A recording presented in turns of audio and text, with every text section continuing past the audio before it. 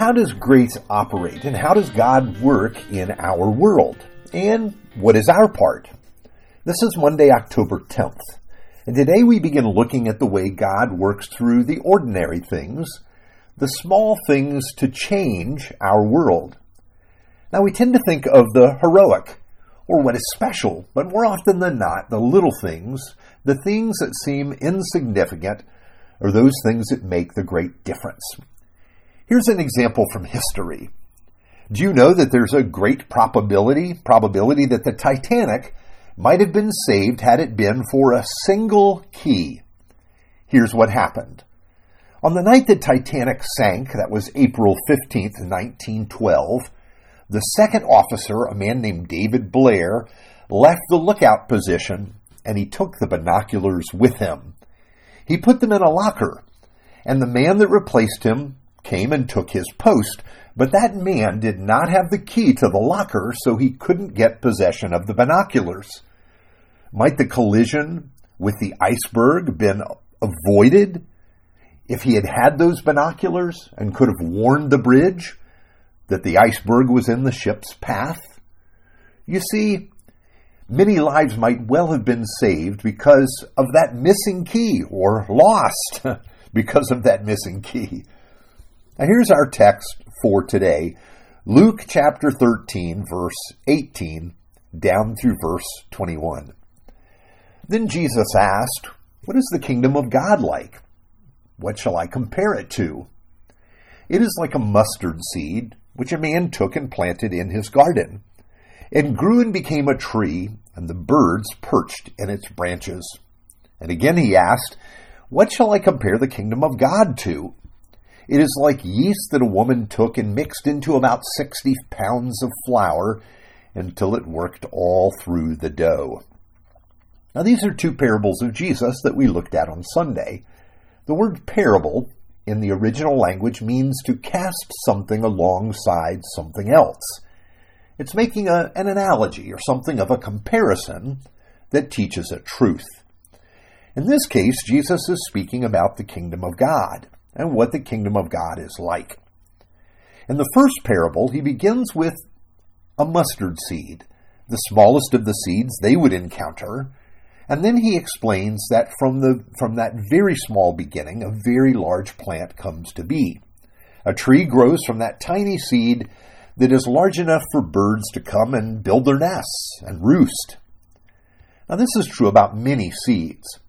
The giant sequoia, one of the largest trees in the world, is known for having a very small seed. About the size of a redwood tree is incredible when it grows to full size. Now the second parable is similar.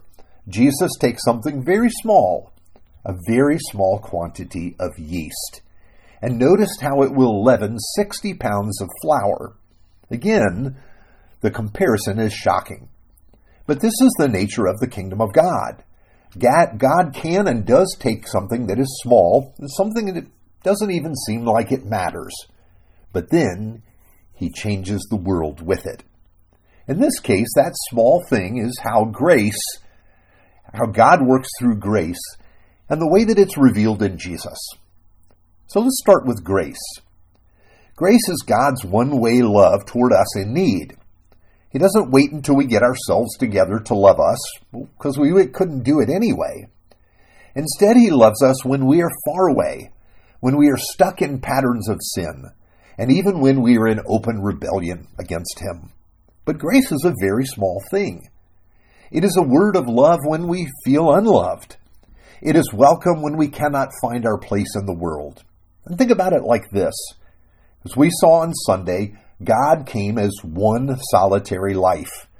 The Lord didn't send an army with gear for war. He sent his son in utter weakness.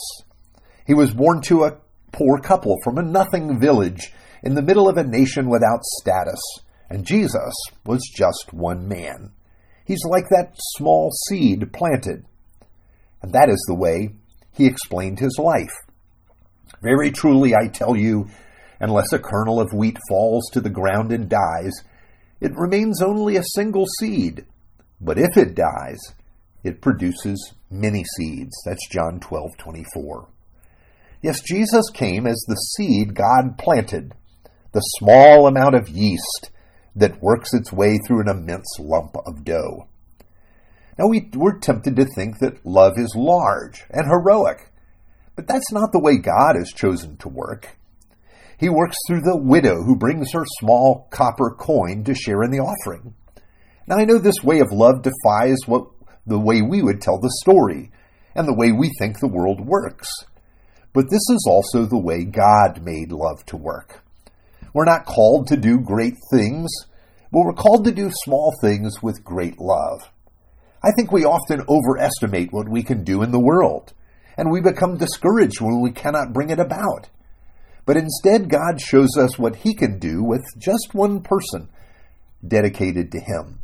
He shows us this in Jesus. Now, maybe you do not think that you can make a difference in the world. Many of us feel this way, that we really don't matter that much. But it is the small, ordinary ways of showing love, a simple act of kindness to a neighbor, helping someone at the grocery store, coming to the aid of a friend. These are things through which God shows His love, and these little things are the way that He works to bring His love into the world. Let's pray. Our ever-faithful God, use these days to teach us your way of love. Remind us that it is a very small acts of love every day that causes your kingdom to spread. We rejoice in Jesus, your Son, laid in a manger, and the life you have brought into our world through Him.